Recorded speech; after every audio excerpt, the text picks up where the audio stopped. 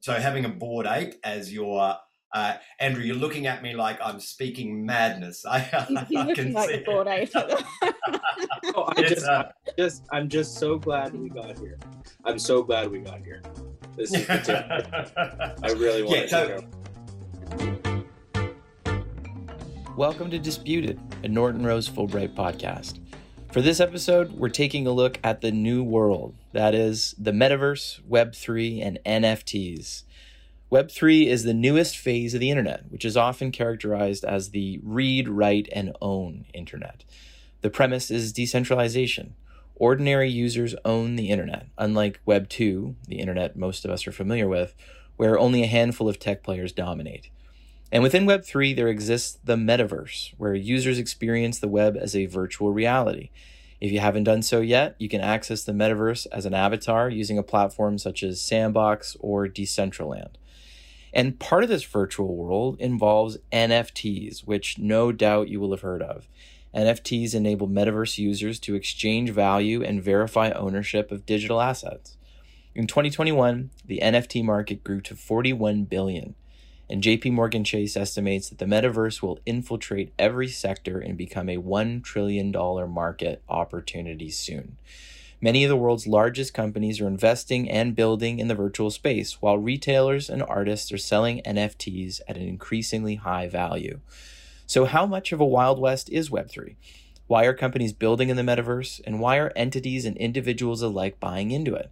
Are NFTs really here to stay? And if so, how do you create and sell them? Ultimately, what legal issues lie behind these questions? We were very excited to speak with Nick Abrahams, Global Head of Technology and Innovation at Norton Rose Fulbright and creator of the world's first AI-enabled privacy chatbot. Nick also hosts the popular podcast Web3 From Mystery to Main Street about businesses embracing crypto. A link to this is in our episode description.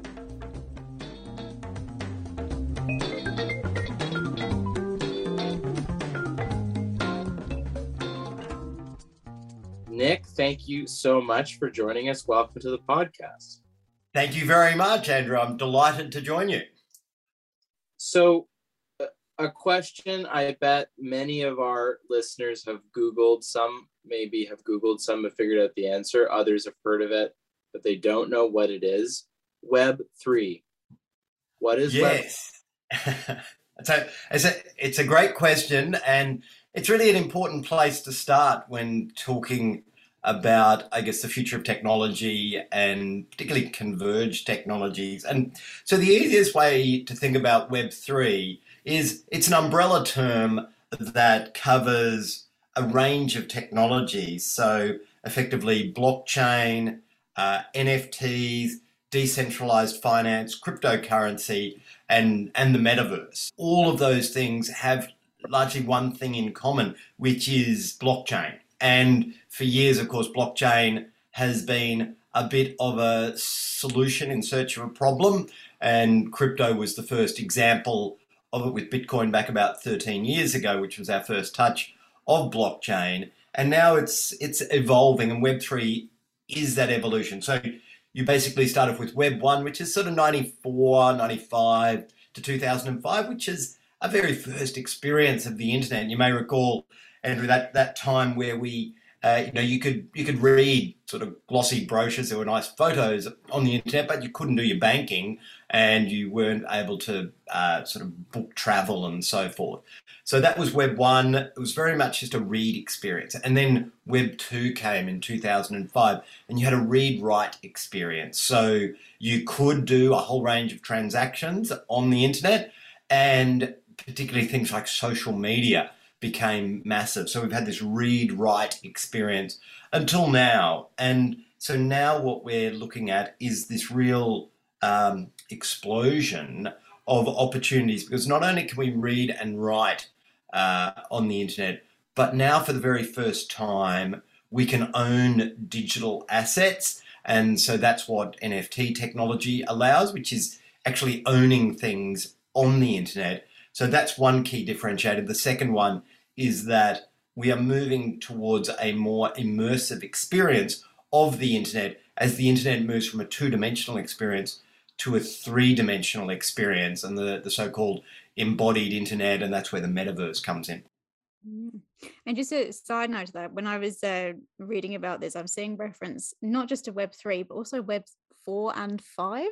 Oh. Where is that just a misnomer at the moment, or do you think there's obviously still got? So I think it's there is discussion around a fully immersive experience where you get to Web 4, where your ability to distinguish between the real world and the virtual world becomes quite difficult, and it's so engaging that you don't really care.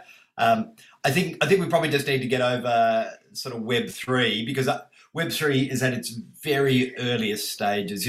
And one of the issues around Web 3 is really we're waiting for the solution to actually become super engaging. So we know where it is engaging, and that's in gaming. So gamers, they become fully immersed. And the interesting thing about gaming is that that is the area where we're seeing the business models of Web3 and the future of digital assets being established. And there's a very good reason why Facebook changed its name to Meta and is spending $10 billion plus every year on its metaverse platform, is because what they have seen is that gaming now has a very social element to it, and it's a deeply engaging social experience. But a lot of gaming these days involves working with a community and a group and achieving goals, but also a lot of gamers' time is spent in quite social interaction. And so the social media platforms recognize that they've got a ticking clock where they need to get fully immersive, or they will lose ground to either the gaming solutions, which will take over, or other players using similar sorts of strategies. Nick, at the start of the discussion, you mentioned converged technology. You used that term. It's an interesting term. When you make reference to gaming, I'm picturing what we're seeing so far from these early experiences and people in the metaverse.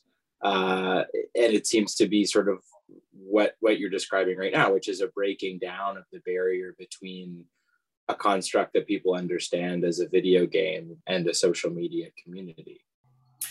That's correct. And if you come to the metaverse, such as it's called, from a non-gaming experience, then your experience of the metaverse platforms will be through something like Decentraland or Sandbox.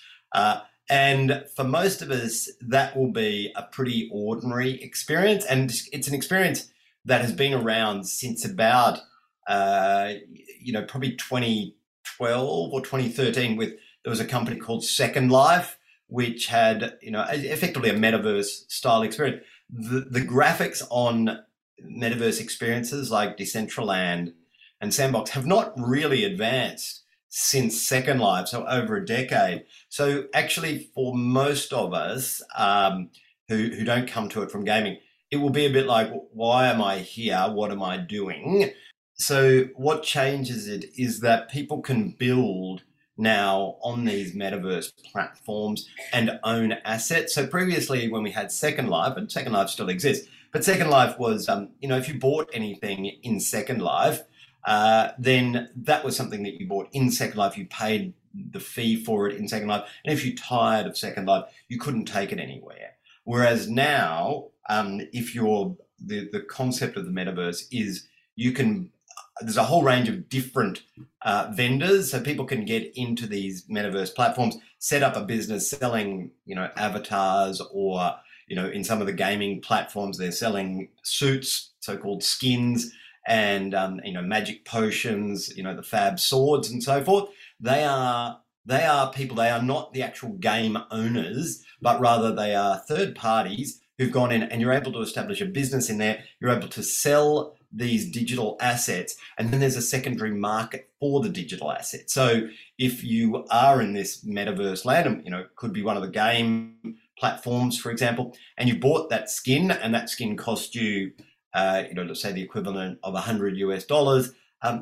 If you tire of that game, you can then sell that skin and move to another platform. And ultimately, there's some bridges now where you'll be able to move to other platforms with that skin as well. So that's the fundamental change, which is no longer is it just the owner of the metaverse platform dictates everything. It's an environment where it has its own economy, and you can start your own business there, and you can you can trade with people on those metaverse platforms. Platforms are almost like marketplaces in a way, right? That's a good way of thinking about it. It's a marketplace, or it's it should be regarded as an economy. And I think it's how can the metaverse platform owners create an environment where there's a community, and Web3 is all about community, and that's something we never really talked about with Web2. Web2 is an e-commerce proposition. You've obviously got social media, and then you've got e-commerce. Social media is about community. So you look at that combination of the community of social media together with e-commerce.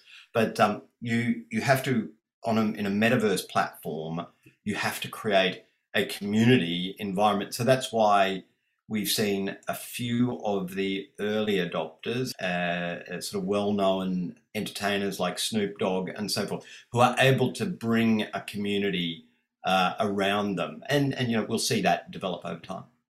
Who creates these platforms, and what are the advantages, disadvantages of deciding to create a metaverse platform as opposed to just entering an existing platform like Sandbox or Decentraland? Yeah. No, that is a great question.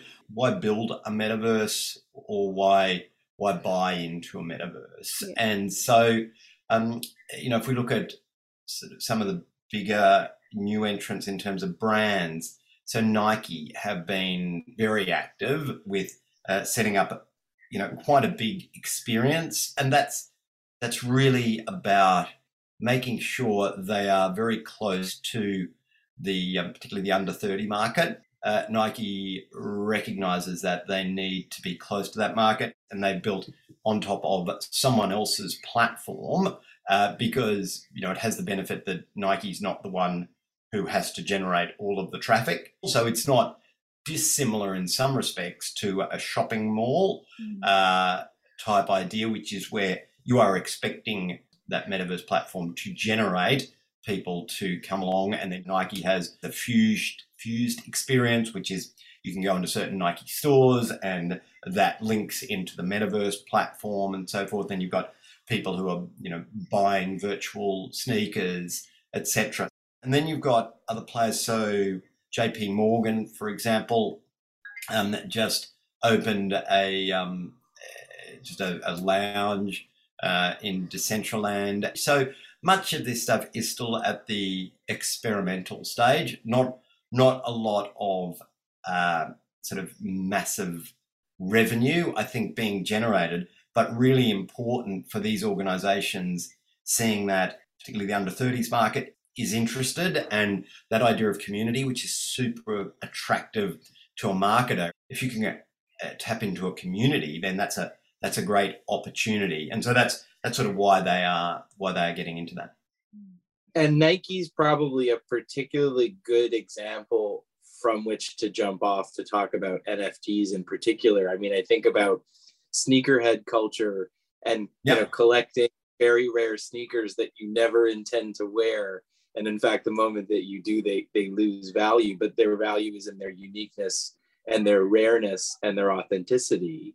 So with reference to Nike, tell us about where NFTs fit into this whole picture. So conceptually, it is the ability to own a digital asset. And so this is a brand new asset class. We've never had that as a concept before. So we've had tangible assets, obviously, so real property. We understand how all that works, but actually owning, how can we prove ownership of a JPEG on the internet?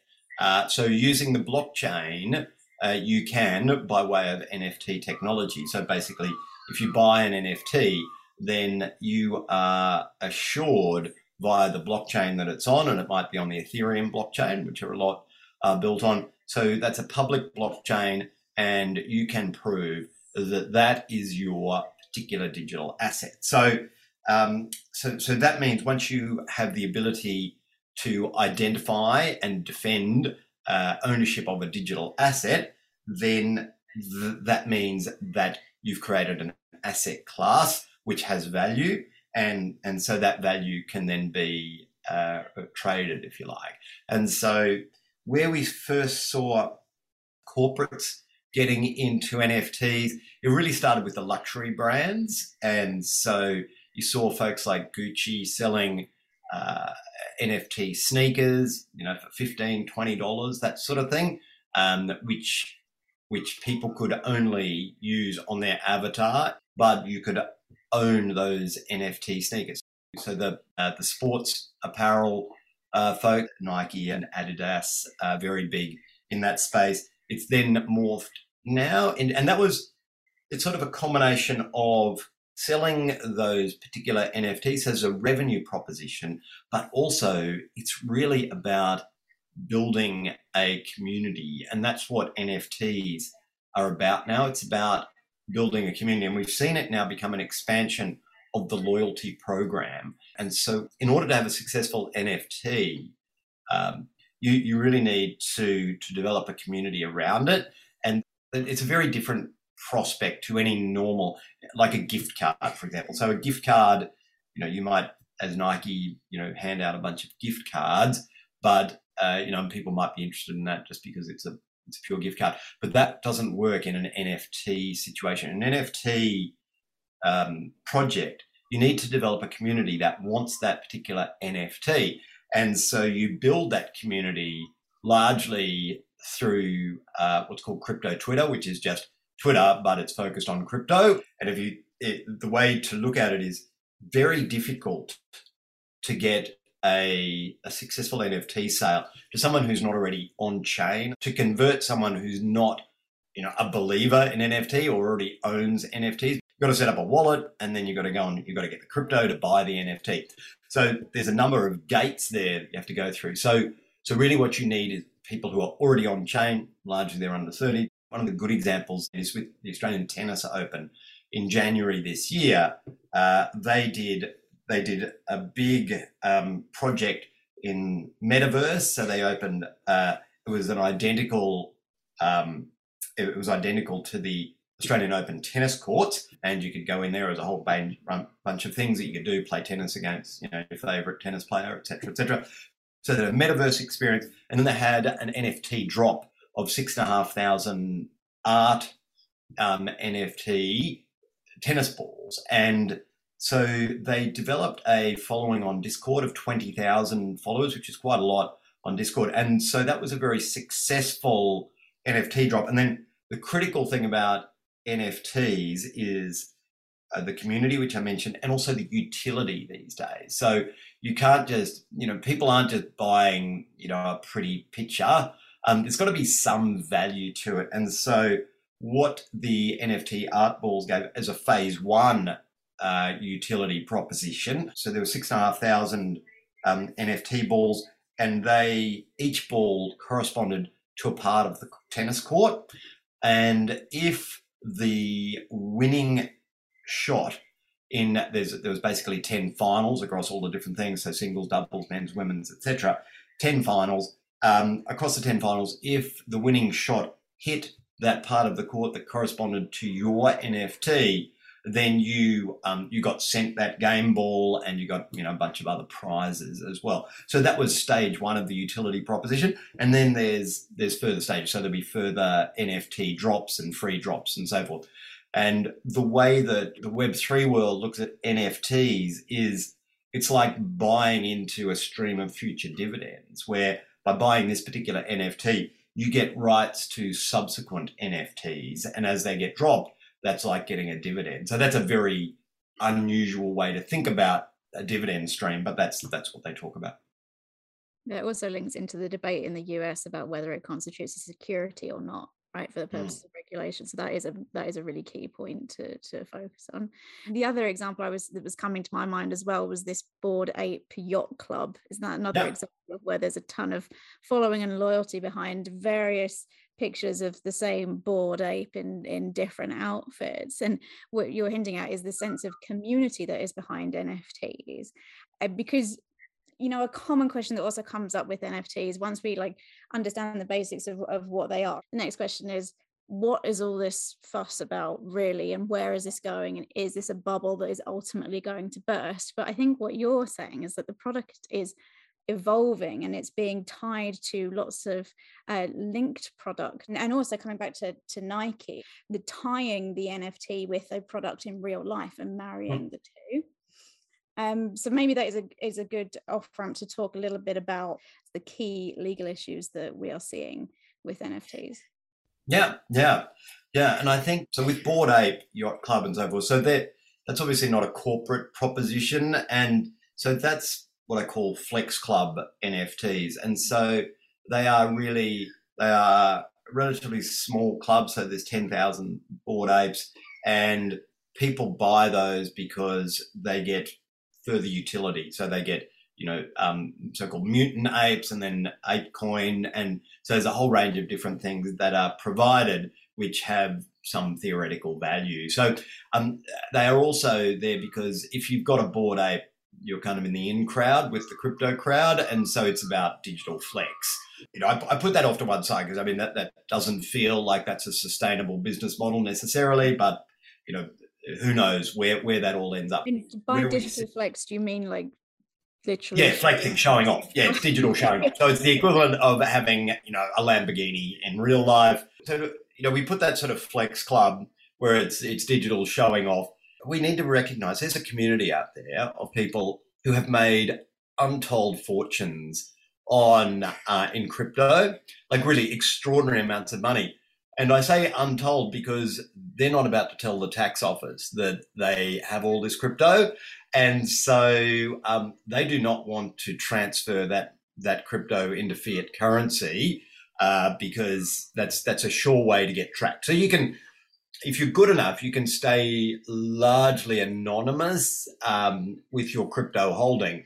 As soon as you off-ramp into fiat, then you run the risk of, you know, the tax authorities coming after you. So what has happened, and this is my theory, and this, you know, could be completely wrong, but, you know, one of the things that's driven up these flex clubs is you've got a lot of people who've made really extraordinary amounts of money, but it's sitting there in crypto, and they've had to create a digital asset class that they can invest in because otherwise that crypto is just sitting there not earning anything. So out of that came NFTs. Out of that came this idea of Bored Apes and crypto punks and so forth, these flex clubs where, you know, highly desirable sort of digital assets that go up in value. So that's my theory around sort of why those have started. But I think you put Bored Apes off to one side, it's sort of very difficult to comprehend. I think similarly with art NFTs, and we saw, you know, an artwork by a chap called Beeple sell for $69 million. You know, that seems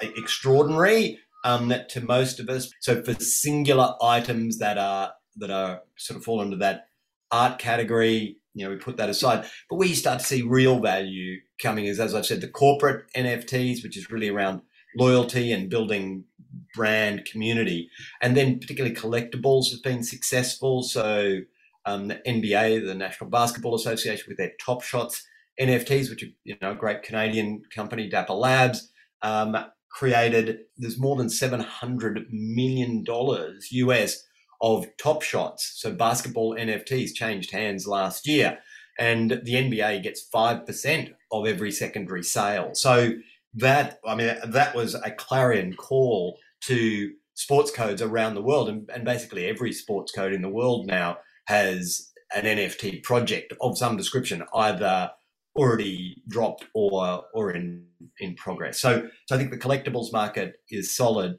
And then, you know, Elsa, you talked about the concept of an NFT that's linked to a physical asset. What they call that is phygital, which is sort of an awkward word to say, but in phygital, you've got a combination of the digital and the physical.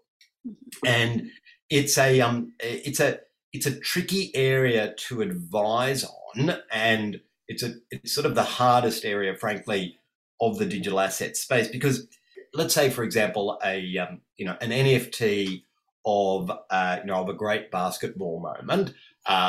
So a LeBron James dunk, an NFT of that. So that all exists on chain. It just all exists as a digital asset.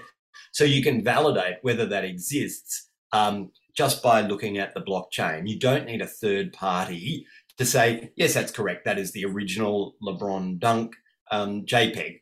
The technology can do the validation. The problem when you get a combination of digital and physical is, how do you prove that physical asset actually exists? And so Penfolds, which is a big wine company, did a phygital NFT, which was, they issued NFTs which were redeemable for a bottle of premium wine. And so for Penfolds, that was a good deal because for premium wine, at least for Penfolds, their biggest market is gifting. And it's very difficult to gift a bottle of wine, much less a bottle of premium wine, but very easy to gift an NFT because I can literally just send you an email and that has the code in it, and then you can choose to either keep that NFT and then you can redeem it and get the bottle of wine. So you're comfortable because Penfolds, I trust it's a solid brand. I trust that the wine will be there. Or you could re-gift it or you could trade it. So that's been very successful. They've done 3 drops now. And in fact, NFT liquor is a very, very fast growing space. We'll see lots more about that. And in fact, one of the bigger players in that space, I contacted them the other day for a client to see if they could do a project. And they said, actually, we're not taking on any new projects until 2024. So that's a decent business where, they've got 18 months worth of projects already in there. So digital liquor is a big opportunity. But getting to also the issue with the StockX case. So, what we've got there is this idea that the company StockX has NFTs of sneakers that it is holding. So physical sneakers. So once again, it's a phygital concept. So very similar to our Penfolds example. So StockX is selling NFTs, and those NFTs are redeemable for the sneaker, and StockX is holding on to that sneaker. So very similar to the idea that Penfolds is selling an NFT of a bottle of wine, and that NFT is redeemable for the bottle of wine. Similarly, StockX, it's just an NFT which is redeemable for the sneaker. And so Nike's not happy about that because they say that the sale of the NFT is a breach of their IP and so forth because it's an image of the sneaker. And so StockX is saying that, no, this is very similar to what happens every day on eBay. And so it's merely a digital representation of the actual sneaker, and we've got the sneaker. It's a genuine secondary sale. We don't know where the courts will find on that. If this was just an advertisement, then Nike wouldn't be saying anything. But it's because of the fact that the NFT is a digital asset, and it's the NFT that's being sold, and the NFT, its utility is that it is linked to a physical sneaker. So that's the challenge. It's an interesting concept of value, because ordinarily it's like having a token or a voucher and you can trade it in for the good ultimately, but actually the value of the voucher, in this case the NFT, is, it can be, in the StockX case, 10-20 times the value of the physical product behind it too. And so I think that's a really interesting point, where your value is to some extent tied or maybe backed by the physical item, but then the physical item is worth way less than the going rate for the NFT at that moment. I can see why it seems uncomfortable. Oh, absolutely. So in Nike's case, they are also in the business of selling digital sneakers as well. So they've got a bit of a step up because they can say, well, we also sell digital sneakers. So the NFT that's being sold is also very similar to something else that we sell. And so there's concepts of passing off. In another quite significant case, which is the Hermes case, where we've got the sale of the so-called Meta Birkin, so NFTs, which are drawings of Hermes' famous Birkin bag. They were sold for, mid $40,000 range US, which is, more than what you would pay for a real Birkin. And Hermes don't take kindly to that, and so I brought an action against the artist. So basically you've got these NFTs, so just drawings of Birkin bags that have sold for 4 or 5 times what an actual Birkin bag gets sold for. So Hermes is saying there's IP infringement and there's passing off as if it's Hermes and so forth. And then interestingly, the artist, their defense is that this is art and it is no different to Andy Warhol and the Campbell soup cans. And we know that there was there's the celebrated series of Andy Warhol's Campbell soup cans where he elevated the Campbell soup can to high art, and they traded for a lot of money. And so that's the argument there, that these NFTs are in fact art, and art is therefore, in some way protected. So it remains to be seen how the courts find in that case. But you can see the arguments on both sides there. And I'm just interested, just practically speaking, if a company is thinking about setting up their own NFT, in a nutshell, how do they go about doing that? So the NFT world, if you look at the way the numbers have gone, in 2020, the NFT market was $13 million US. 2021, the NFT market was $41 billion US. So this is a market that's really only 2 years old, and really only 1 year old in terms of any real market significance. So I've got to say, we are all figuring it out as we go. There's a few plays out there right at the moment which are sort of doing NFT as a service, where all of the technology is looked after in a very simple and easy way. And that works well for artists. But in terms of the corporate sector, very few organisations have the technology capability. It's not enormously complicated technology, but it's new and it's blockchain. So you need someone who's a blockchain specialist. And then most importantly, you need an agency that can help actually generate the demand for the NFT. Because as I mentioned, this is not about just getting a pretty picture and dropping it out there. You need to generate the demand. So you need to spend a lot of time working through the Discord channel, through the crypto Twitter channel, getting that going. So as an organization, if you want to if you want to do an NFT program, then step one is finding a technology solution provider and be a digital marketing agency. And sometimes those two come together. And often, because this is such early stage, you're dealing with much smaller organizations. So it's not the big technology companies or the big technology service providers or integrators aren't in this space yet. And then in terms of the way that you analyze the legal relationships, so you've got to figure out what are you actually giving with the NFT. And as I said, utility is a critical element of this. Are they getting the IP in the actual image? And more often than not, people aren't getting the IP in the image. And that, for IP lawyers, creates quite a bit of uncertainty, because if they're not getting the IP, what are they getting? And so it then falls to sort of this definition, if you like, which falls in as part of the so-called smart contract, which is part of the coding. And so in effect, it's a personal use right to use the image on the internet, in social media, etc., but not to create derivative works from it, and not to use commercially, things like that. And then what do you say about the subsequent utility? And that obviously gets complicated in terms of a phygital proposition. So if it's penfolds and the ability to redeem the NFT for something physical, then what are the terms upon which that redemption can occur?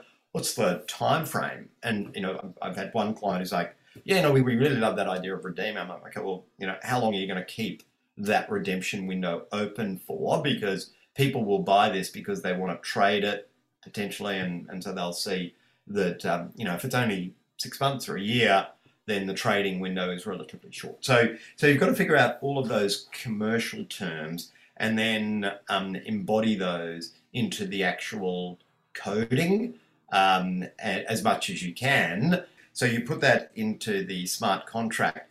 So some simple things which can be coded in, which is really attractive, and I mentioned it before with respect to Top Shots, this idea of getting a percentage of the secondary sale, which is incredibly attractive. So the idea of every time, the basketball, the image of LeBron is on sold, that 5% of that through smart contract coding just automatically goes back to the NBA. The same with artists, and that's a real breakthrough for artists because obviously artists have never had an opportunity to get a piece of the secondary sale, and now it can be hard coded in. So you basically try to code in what you can, and the problem with NFT and blockchain and crypto and so forth is that unlike normal technology solutions, when you launch a normal technology solution, it's generally got bugs in it.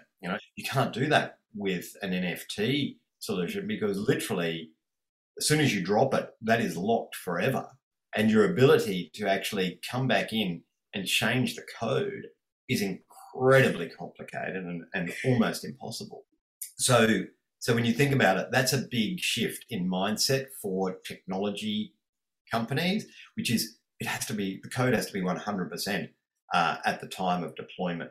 And then, of course, we get to that old chestnut of, what happens if people breach those terms and conditions? And that's where lawyers come in. Back in, the early days of the internet, so 96, 97, 98, lots of discussions around, there's going to be an international internet court and there'll be some sort of global standard and so forth. And as we've seen, that's just not true. And that's never going to happen because countries will not cede sovereignty over their citizens. So we're not going to see any sort of global organization that takes responsibility for this. Courts will just apply existing legal principles and they will look at what's happening and we'll see how it turns out. So I think, my belief with Web3 is that digital assets are here. In 5 years' time, digital assets will be an absolute mainstay or, a significant part of the economy and financial services. But the trajectory from here to 5 years away is not going to be linear. There's going to be a lot of fraud. There's going to be a lot of technical hiccups. A lot of projects are going to go poorly. And so people just need to recognize there's enormous volatility. It's a very dangerous space. I think it's fascinating. I would encourage organizations to, certainly those that are consumer facing, to look at what the opportunities are in Web3 and get involved in a measured way such that we see them rise up as digital assets flourish over the next 5 years. Well, Nick, I don't think we're going to wait 5 years before asking you to come back on the podcast and pick this conversation up. But this has been fantastic. Thank you so much. Thank you. Great. Thanks, Andrew. Thanks, Elsa. Thanks, everyone, for listening. Thank you. And please, if you are so minded and want to learn more about Web3, then please feel free to listen to my podcast, Web3 From Mystery to Main Street. Would love to, where we uncover stories about mainstream companies that are using Web3 technologies. We hope you enjoyed this episode of Disputed. If you'd like to find out more about this topic or how to contact our guests, please visit nortonrosefulbright.com/disputed. Also, if you have any questions, feedback, or topics that you'd like us to cover in a future episode, please do email us at disputed@nortonrosefulbright.com. And if you would like to hear more, please subscribe to Disputed on Apple Podcasts, Spotify, or wherever you get your podcasts.